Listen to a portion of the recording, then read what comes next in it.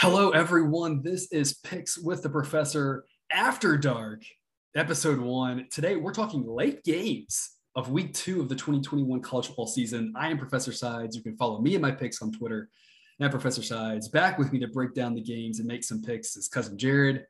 And as always, these picks will be posted and tracked on Twitter, Betstamp, and the Google Sheet. Links are in the description below. If you like what you hear, please like and subscribe. Look, if you're a night owl who loves college football, this is the podcast for you.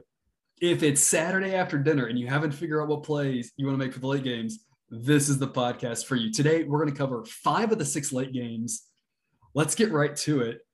First one on the docket, cousin Jared, Vanderbilt at Colorado State. Colorado State is a 7-point favorite, but I think you're actually looking at a total on this one. Yeah, definitely looking at the total. And for what it's worth, I think this is my favorite play of the entire weekend. Didn't make that proclamation in week 0 or week 1. But I think this is my favorite play. So Vanderbilt at Colorado State, the total widely available 50.5. This doesn't make any sense to me. No sense at all. Vanderbilt scored 3 points last week against ETSU. If you don't know, No. If you don't know who ETSU is, I didn't either. It's Eastern Tennessee State University. I mean, the offense was anemic. You're not turning that around in 1 week. Going to play, I mean, I don't want to be, sound crazy here and act like the altitude here is going to make a big difference. But is there a course field effect, right? The ball's not going to fly further. No. The ball is not going to fly further. It may fly further, but I'm sure they'll be overthrowing the receivers. Overthrow receivers, exactly. Yeah. Well, it means more field goals, right? Yeah. Perfect for an under. Exactly. It's just really bad, and I don't see it getting any better this weekend. But on the other side, and maybe the reason that really pushes this over the edge for me, so I went back and did some research on Steve Addazio coach teams. So I included 2020, COVID, weird year, all that good stuff. But his last 6 full seasons at Boston College, I'm going to read off his rush offense percentage, or so what percentage of the plays that he called were rushing plays. 67%, 60%, 62%, 63%, 64%, 70%. Let me tell you something. When Colorado State has the ball, the clock will be running. It will be tick, tick, tick, tick, tick, tick. This game, I think, will go quickly because Vanderbilt, they're probably going to have more than a few 3 and outs, but also they weren't really able to throw the ball very effectively. I think they're going to try to keep it on the ground as well. Again, this seems too easy to me. It's favorite bet of the weekend. I don't see how either team, I think Colorado State's looking at maybe 28 and Vanderbilt's looking at 10, something like that. I think this is easily under. So I'm going with under 50.5 on this game. Okay. No play for me. I make the game about 6.5 points. So nothing for me, but I like what you said there in the under. Interesting side note, you talk about all the rushes. Haven't we figured out that optimal split is like 60-40 pass, 70-30 pass? It's something like the exact opposite of the numbers you just read to me, right? Yes. And I know that he had a pretty good running back there at Boston College, Dylan, right? Yeah. Pretty good running back, but at some point you kind of are who you are, and like you said, that's going to be a lot of time ticked off. So Next game, San Diego State at Arizona. Arizona is a 1-point favorite. Yeah. So let me just say, I think viewers of this podcast, listeners of this podcast, we're all tuned into the San Diego State game last week because I know that we had multiple plays on that. I know the model likes San Diego State to cover against New Mexico. I had the under on that game, and wow, was that game ugly. It was tough to watch for sure. It really was. I was very disappointed with San Diego State in that game. I came away thinking a lot less of them than I did. They won by 18, but I mean, New Mexico State, as you alluded to, model thinks is probably the worst team in FBS football. So it was even after last week, they still think they're the worst, but they're the worst by less now than they were before. Okay, well, I think this tells me volumes about San Diego State.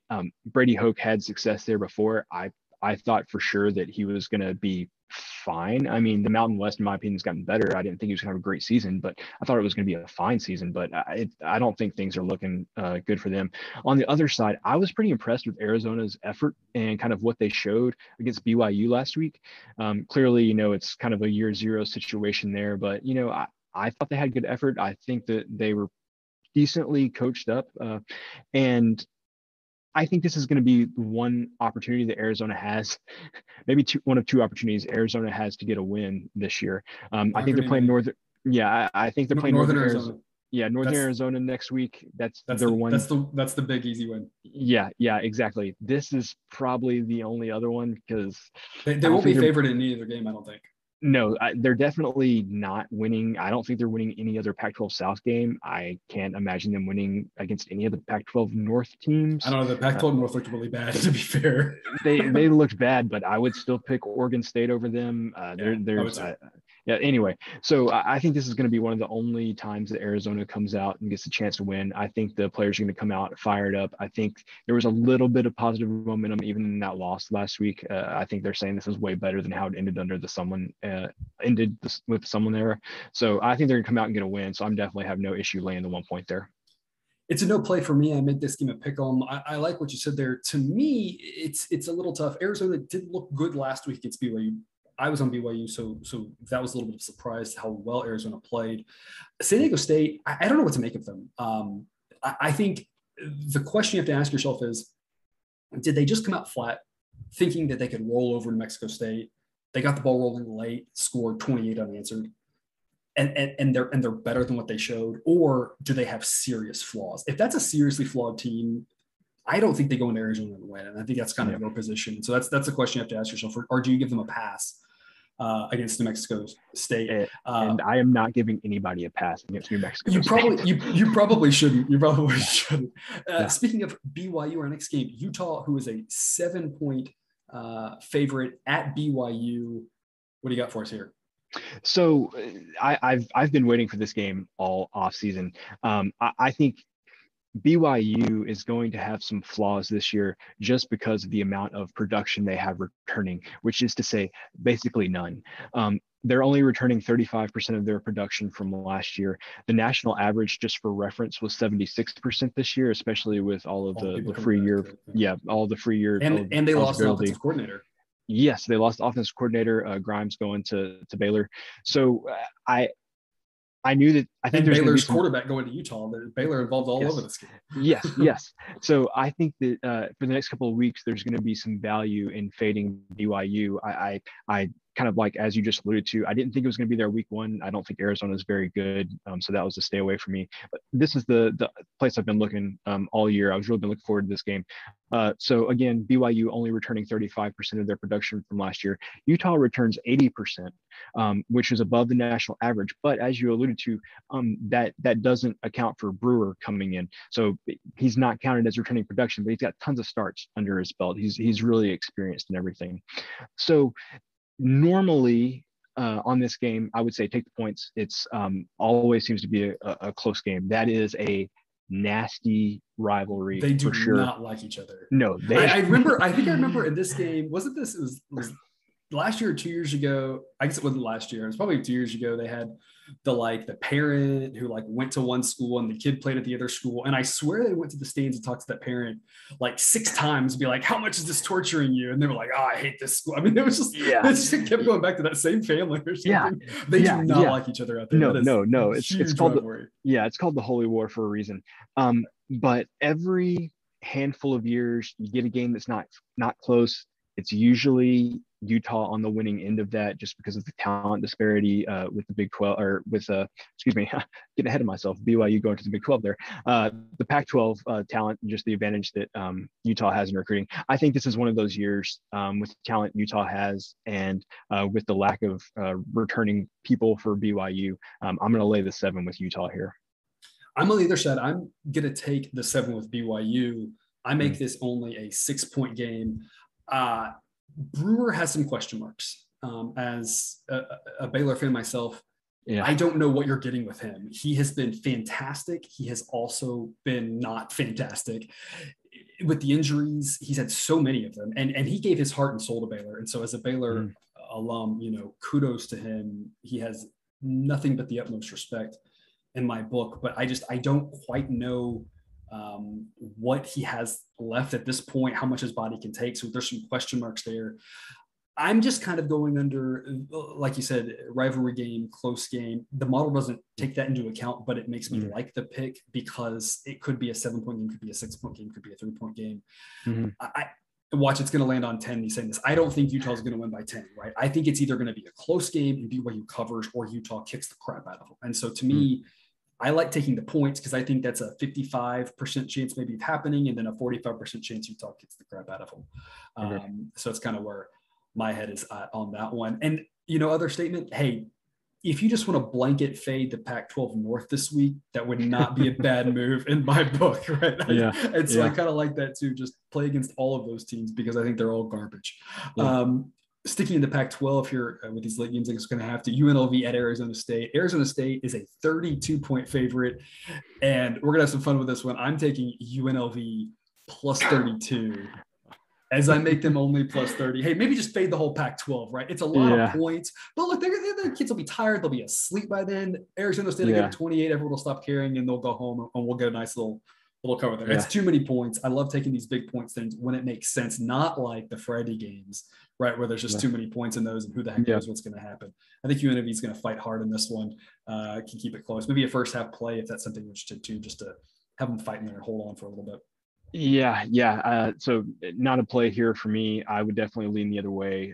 I know reading Herm Edwards' post-game comments, he was not impressed with Arizona's effort in the first game. I think his quote was something to the effect of Arizona State played Arizona State tonight. And so I think that they're going to get some of the stuff cleaned up this week. I think they're going to come out sharp.